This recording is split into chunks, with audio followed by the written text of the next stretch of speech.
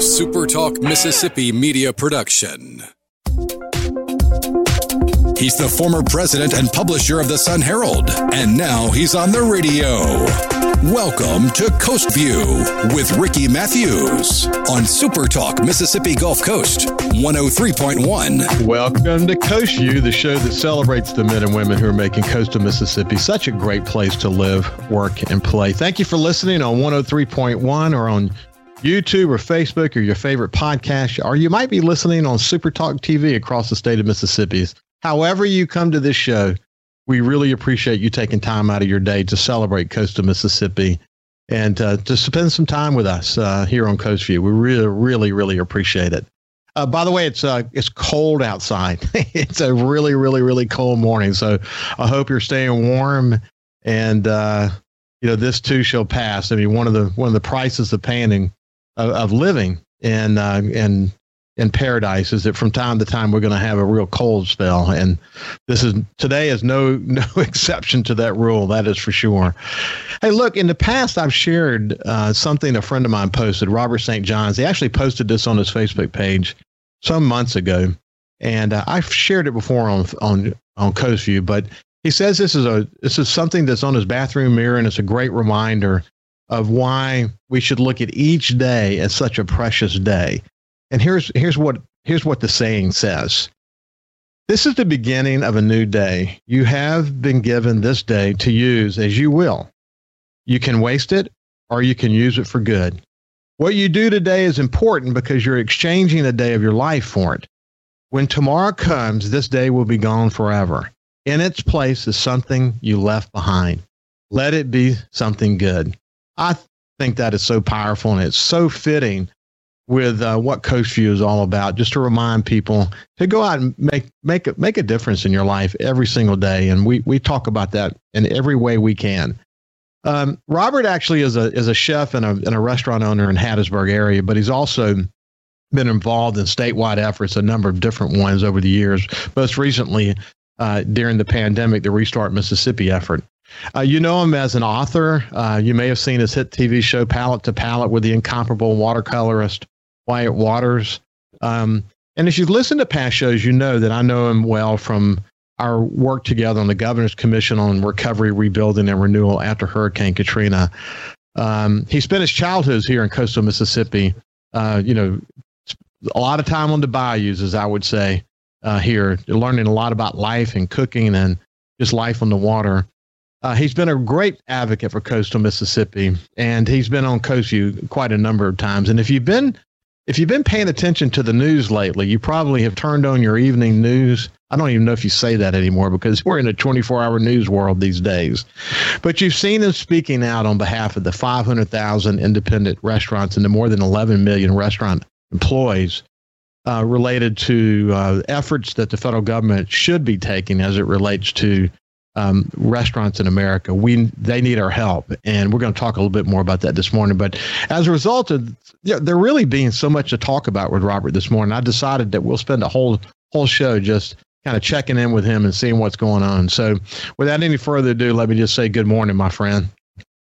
Good morning, Ricky. How are you? Good to be here this morning. So there's a lot to talk about. Obviously, the pandemic and your efforts there, your face has been ubiquitous. Opening your new restaurant, I want to talk about that because that's been a fascinating time. You actually recently wrote a really good column about the honeymoon of a restaurant, and I enjoyed reading that. I think that was your 22nd restaurant to open. Yeah. And then we can get an update on Extra Table, your charity effort as well. But you heard what I read at the beginning of the show. You live by that, don't you? I do. It's on my mirror. It's right on my desk. In my office. And I actually saw that, 10 or 20 years ago down in the panhandle of Florida, painted on a piece of furniture or some kind of wood hanging on the wall. I can't really remember, but I took a photograph of it and I typed it up, laminated it, put it on my mirror just to remind me that, each day is an important day. You don't want to waste a day. And kind of, I read that every morning. I look at it when I'm at work, and it wasn't until about a year ago that I learned that is something, I don't think he wrote it, but he cited it all the time. Coach Bear Bryant was a big thing. He did. I'm not an Alabama fan, but certainly he was a legend in coaching circles. But that was a saying. Somebody sent me a clip. Actually, when I posted that on Facebook, I posted fairly often, but somebody sent me a clip of him speaking, and it was a paraphrased version. So I probably have the paraphrased version, but either way, it's a good message to live by. And obviously, if it worked for the Bear, maybe it'll work for you and me. Yeah. Well, it's always fun following you on social media, just because you kind of share in any given day sort of what's on your mind that day. And there's a lot on your mind these days. I mean, certainly the pandemic is on your mind, and the work that we can do to help restaurants. We're going to talk about that in a second. Your new restaurant, Rayo, is on your mind. Did I say that right? Is it pronounced Rayo? El Rayo. El Rayo. El Rayo. Wow. See, I messed that one up. It's spelled with an A, but if it was spelled with an E, it'd be El Rayo. It's kind of the whole Spanish. But it's a Tex Mix. And what was fascinating to me watching the development of this concept was the extent to which you traveled to other restaurants really across the country, actually, and studied, all these different approaches and whatever.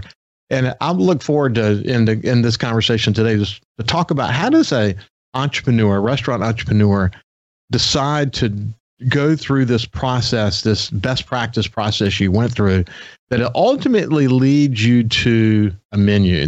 I really want to learn more about that, and we'll do that in a second. Okay. And then, of course, you've been involved in keeping the focus on Extra Table, which is really, really important. Tell why Extra Table is so important to you. Yeah, well, it was needed, and it was something that wasn't being done. It's something I didn't search out to do. I got a call one day in 2009 from a food pantry that was completely out of food. They called me up and said, "Can you help? We need food right now. We've got people coming in a couple of days." And I said, "Sure, I'd be happy to help." And so I figured the quickest, best, easiest way to help them would be call Sysco, the food service distributor, and I have them just drop ship a shipment of food. I did that, and that kind of set off this whole thing that, maybe places like that wouldn't run out of food if there were an easier delivery system to get them food. Because most places like that, and there are several on the coast that we supply, most places like that operate on food drives, which they won't tell you and they shouldn't tell you. But I'll tell you that the most ineffective way to fund or get food to a food pantry there is. Because unfortunately, what most people do is use that as an opportunity to kind of clean out their cabinet. And so when you go through these places, a lot of times what you see is blueberry pie filling and things like that. And Mississippi has 200,000 school kids who have a school breakfast and a school lunch and don't eat again until the next day. It's a real thing. And they don't need blueberry pie filling. So when I founded Extra Table, I founded it on two principles. Number one, 100% of the money we raise for food will always go to purchase food. And so we raise like 100% of that money we raise for food. We buy wholesale and in bulk and by the truckload. And so we really, if you wanted to go to the grocery store and fill up a cart for $500, we could take that same $500 and fill up 3 or 4 carts. And number two, it's always going to be healthy food, because that's what I learned. I went after that first phone call in 2009, I went on kind of a fact-finding, self-discovery mission, and I just traveled around to soup kitchens. To be honest with you, I was a little skeptical. There was even a hunger problem in Mississippi. I'm thinking, this is America. This doesn't happen here. I learned quickly there's a huge problem. And out of the 2.9 million citizens in Mississippi, there are about 670,000, or 1 in 5, who suffer from what the government calls food insecurity. And what I noticed when I was traveling around to these places, and I learned that there's a lot of unhealthy food served to the population, which is why we, at the time, were number one in food insecurity, but also number one in obesity. And I had a problem reconciling those two things. I'm like, well, somebody's eating something somewhere. I was pretty cynical about it. But I learned the more research I did that those two always go hand in hand. Because if you don't have enough money to lead a proper diet, you're living out of a convenience store drinking the cheapest sugar drinks and snack foods.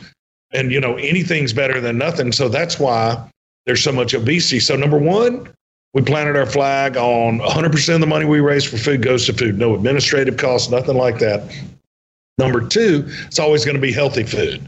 Low-fat proteins, low-sugar fruits, healthy grains, low-sodium vegetables, things like that. And so we have really grown this thing. I mean, it's one thing I have learned is that a nonprofit is really slow to build. And we've had a slow growth, but I've got some really, really cool stuff to report. And when we come back on the other side of the hour, I got to give you some numbers, man, that we are so fired up about. We are really excited about talking about the effectiveness of Extra Table. This is Robert St. John. We'll finish the conversation about Extra Table and then talk about his media tour as it relates to restaurants and his passion about why there needs to be help. We'll be back after this break. Listen live or on demand and watch episodes of Coast View on your laptop, desktop, or on your phone or tablet by going to supertalkmsgulfcoast.com.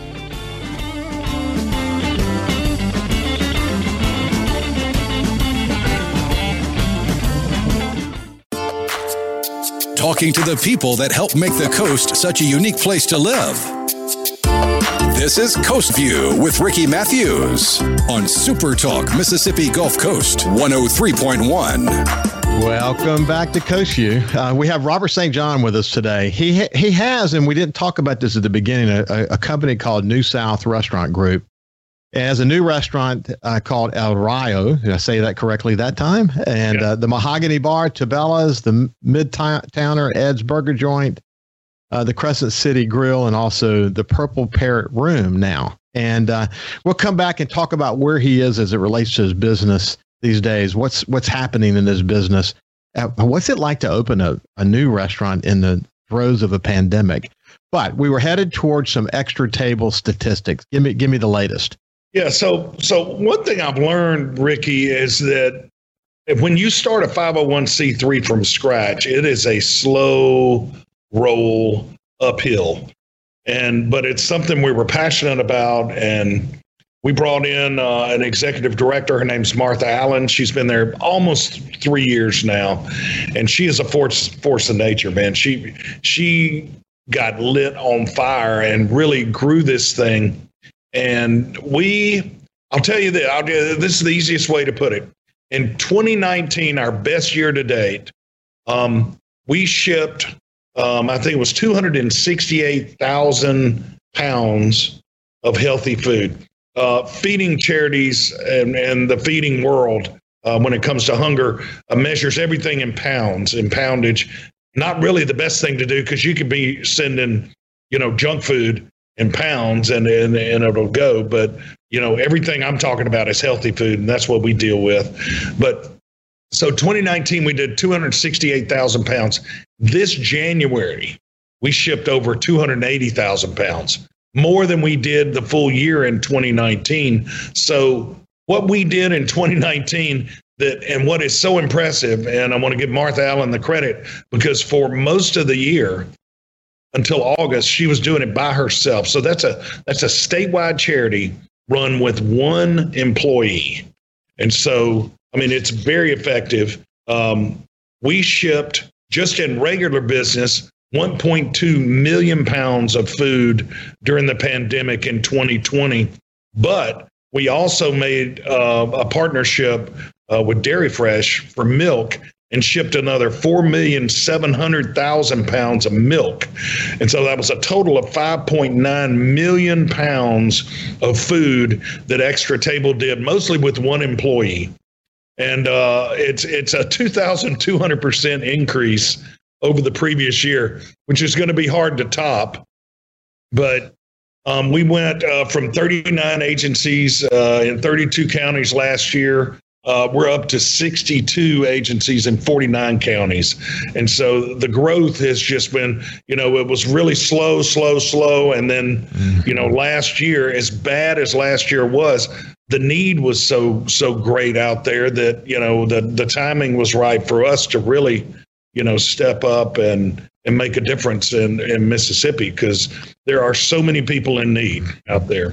Well, there were, before the pandemic, as you pointed out, there were so many people in need, and then the pandemic just exacerbates the situation. So it's amazing what you can do with focused partners and volunteers. And I love the thought, you bring a vision to what Extra Table needs to accomplish, and you have Martha Allen coming in and taking sort of that challenge and taking it to a whole new level. Man, when you have dedicated leadership on an effort like this, you can tackle the world. And, we hear it every day from guests that are just making a difference. Let's shift gears now. We don't want to get too bogged down, but I just want to make sure that I cover this before we get to your passion about how to help restaurants across the nation. As I mentioned, your New South restaurant group is multifaceted. How is business overall, and how do you sort of judge where you are relative to the pandemic? Yeah, it's it's really concept by concept. It depends on which restaurant we're talking about. I will tell you this, that we in Mississippi are in so much better shape and position than my friends. I'm on a daily Zoom call with the Independent Restaurant Coalition with people across the country, and there are people in California, New York, and Chicago, Denver, and those states have basically, just shut restaurants down altogether. And what we've done, we were in various states of close. We had Midtowner, our kind of breakfast lunch place, was closed for 4 months. And then the other one's Purple Parrot, which was kind of our flagship. The restaurant opened, first restaurant in 1987. When March hit, we knew that wasn't going to be a business model that was going to work going forward. So that restaurant we had for 32 years, we made the decision to close permanently, as well as the cocktail bar next to it. And at the time, I was working on a Tex-Mex concept for the last couple of years that I was going to do at another location on another site. And when we made the decision to shut down the Parrot, I thought, let's just reconfigure this room, redecorate, and do the Tex-Mex concept here. It has a big outdoor component. And so we're right now in the middle of, we're building a 3,500 square foot patio out there with an outside bar and a rooftop bar and a taco truck out there and all sorts of things. So instead of doing that on another piece of property and buying another piece of property, I'm doing on one I own. But I'm either a shrewd restaurateur or a complete and total idiot for taking out a loan in the middle of a global pandemic, but we needed something to do with that space, and I was paying for the space, wasn't generating any income, and so far the response has been overwhelming. It's something I'm really proud of. And you talked about those restaurant openings at the beginning of the show. I've been a part of 22 restaurant openings. 3 of those were the first 3 places I worked. I was part of opening a place way back in the early 80s. But 19 of those openings have been mine, and restaurant openings are a pretty unique animal, but this one has gone pretty well, even with, some limited seating and some issues. We're following all the CDC guidelines and the State Department of Health guidelines, and it has been well received. I probably did more R&D on this concept than any other one I've done. And I typically do research and development to a large extent. The restaurant we opened immediately before this were 2. We did a dual thing. I opened the Midtowner, which is still open, breakfast and lunch. And so that was a pretty easy traveling around, just eating at community cafes and meeting threes and getting some ideas there.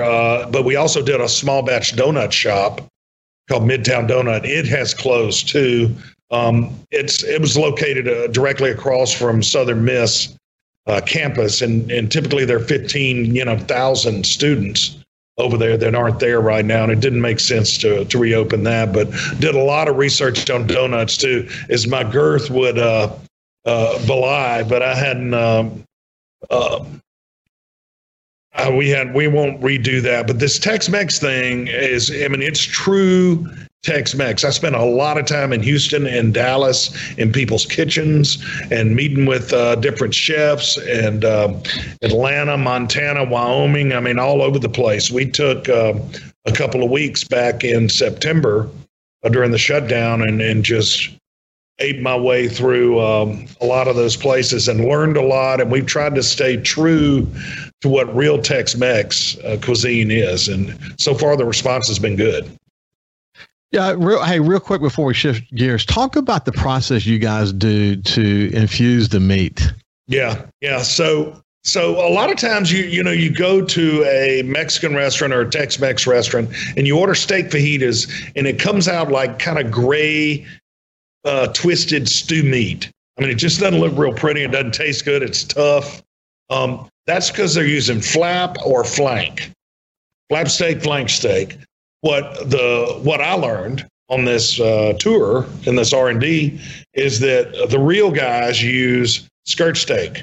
There's inside skirt and there's outside skirt. Inside skirt is really good. Outside skirt is the best. And so we buy outside skirt. We age it for 30 days. It's important. Then we marinate it. And then we put it in a vacuum tumbler. We do this every day. And this vacuum tumbler is a machine on the counter. It looks like a small kind of cross between a rock tumbler and a clothes dryer. And we put the meat and the marinade in there, seal it, turn it on, and it creates a vacuum. And what happens, it forces the marinade into the muscle of the protein, and then it starts tumbling around. And so all sides get covered, and you actually see the marinade kind of disappear a little bit.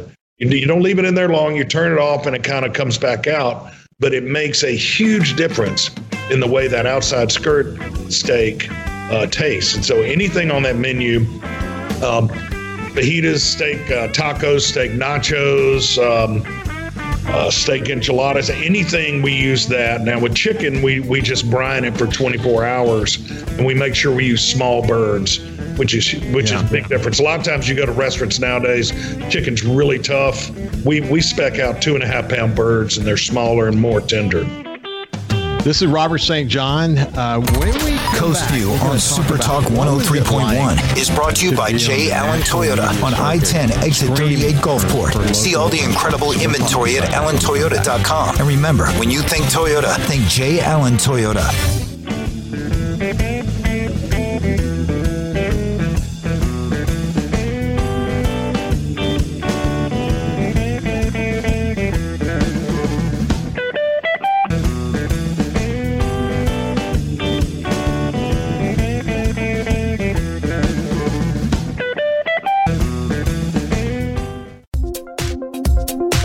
He's the former president and publisher of the Sun Herald, and now he's on the radio.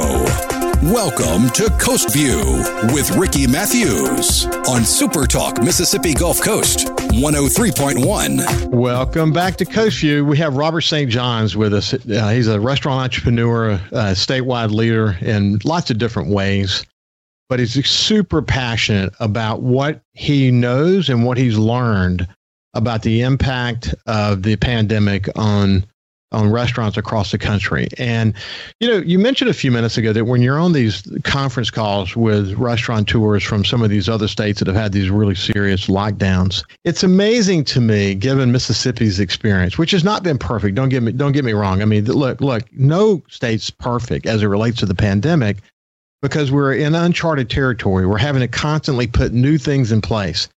But the reality is we came to the realization sort of early on as it related to our students going back to school, as it related to businesses going back to business, is if we follow the CDC guidelines and we work hard to protect people, that we can do both. We can protect people and we can keep our economy open. And so if nothing else, Mississippi and a few other states have been really good best practices for how to reopen the economy. In Mississippi's case, it's number 3 on the list of states in the nation in terms of economic recovery after the shutdown. That's pretty significant. It is amazing to me, though, Robert, that we're still having debates in other states about whether the students should go to school or not, or whether businesses should remain open or not. A lot of those are being discussed, are being forced by, in some cases, union situations, other cases, governors or mayors that are just way, way, way too conservative in their approach to the pandemic, or too protective might be the best word. But it's amazing to me that we're not capturing the essence of what has worked in most states and implemented that across the other states. It's got to be frustrating to the restaurant owners that you talk to.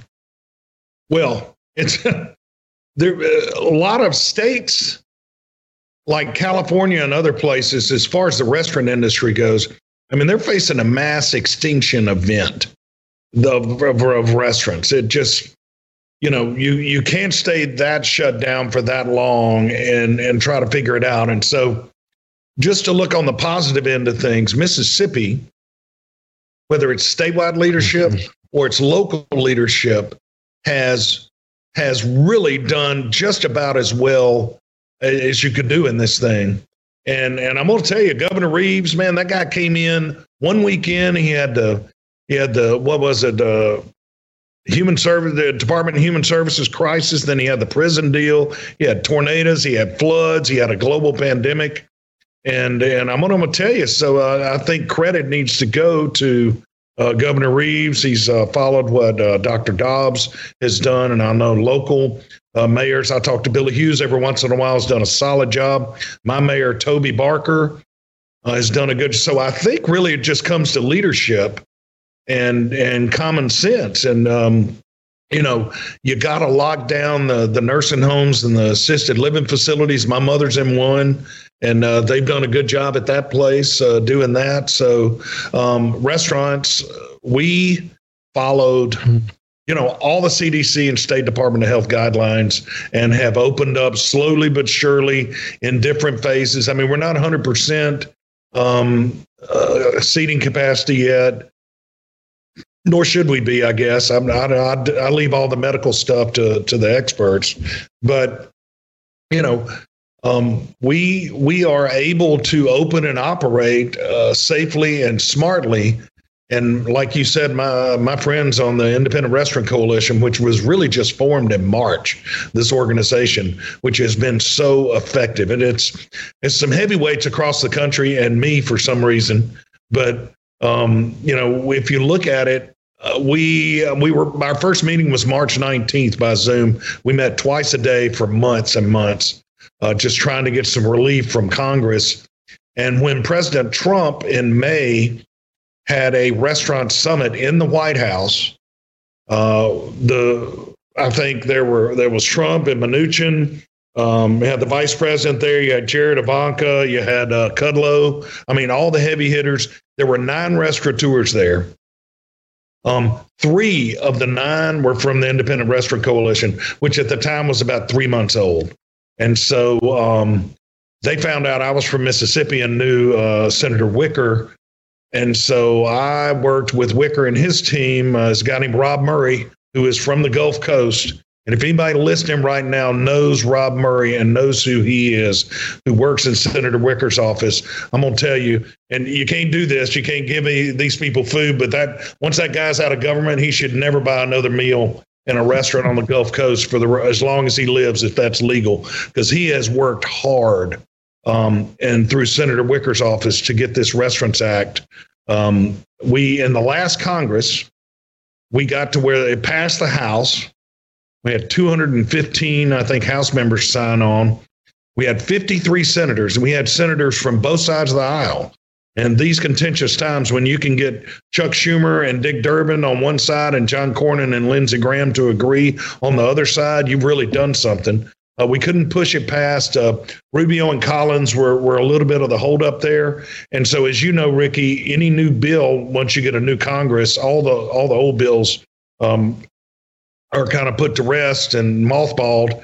And so we are working towards, and we just got a great vote about 2 weeks ago, and the Senate voted 90 to 100 to add this Restaurants Act we've been working towards, that Senator Wicker and Rob Murray and his office have crafted and worked towards. They voted to add that into this, so it's not a done deal yet. We need Congressman Palazzo to sign on board, and I've been in touch with him a good bit, and he's very supportive of restaurants and knows the impact of restaurants on the coast.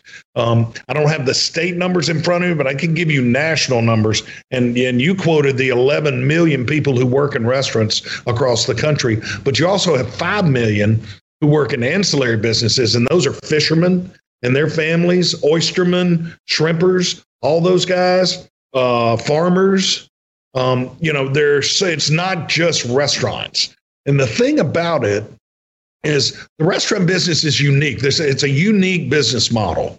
If you own a clothing boutique or if you own a sporting goods store, you open at 9 a.m., you close at 9 p.m., and people trickle in kind of all throughout the day. In a restaurant, you open at 11 a.m., and so really from about 11:30 until 1 p.m., that's your window to make money. At dinner, it's usually 7 to 8:30, maybe 6 to 8. You got another hour and a half. So really 3 hours a day in a restaurant. And the thing about restaurants is it's based on seating capacity. Every decision a restaurateur makes is based on seating capacity. Before you open, you're going to determine what you can pay your managers, what you can pay your landlord, what you can pay the bank. Everything's based on seating capacity. And so when your seating capacity gets cut by 50% and you only have 3 hours within which to work, then it's just an unworkable situation. So, and that's if you're open.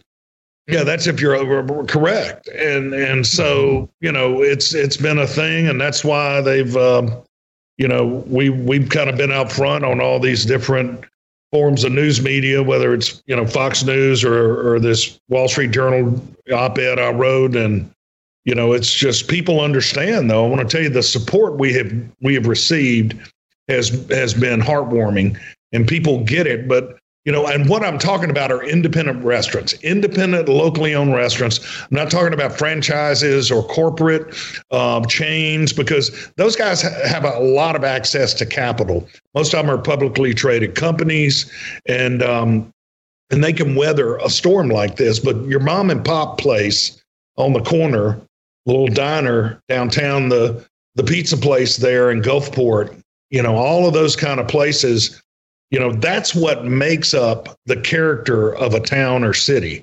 People aren't traveling to New Orleans for conventions so they can eat at chain restaurants. They want to eat at independent, locally owned, local flavor restaurants. When I travel out of town, I always go to the lobby of the hotel and I ask the front desk guy, I say, where's the local breakfast place? I want to go where the old guys are talking about sports and politics, and because that's where I'm going to learn about that town and the people in that town. It's not at, some kind of national chain or something.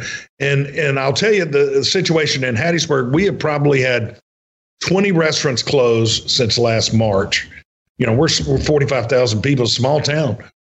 We've had 20 restaurants close. Every single one of them was an independently owned, locally owned restaurant. No national chains have closed. I mean, you drive through Chick-fil-A or whatever and you see the crowds. I mean, those guys aren't hurting, but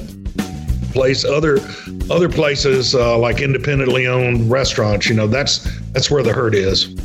So if you go and take a look at this, what you'll see is the Independent Restaurant Coalition, the organization that Robert's talking about, that restaurant and bar sales since the pandemic started have fallen over $180 billion. And of course, I spent time in New Orleans, as you know, as president of NOLA Media Group and publisher of the Times-Picayune. And the stories that I'm hearing coming out of New Orleans are they're just heartbreaking. I mean, entire neighborhoods full of these wonderful restaurants are just closing. And I mean, they have no access, as you pointed out, to capital, and they're so worn down. I mean, that's true here in coastal Mississippi, as we discussed as well. When we come back, we're going to continue our conversation with Robert St. John. We'll see you after the break. Coast View on Super Talk 103.1 is brought to you by J. Allen Toyota on I-10 exit 38 Gulfport. See all the incredible inventory at allentoyota.com. And remember, when you think Toyota, think J. Allen Toyota. talking to the people that help make the coast such a unique place to live.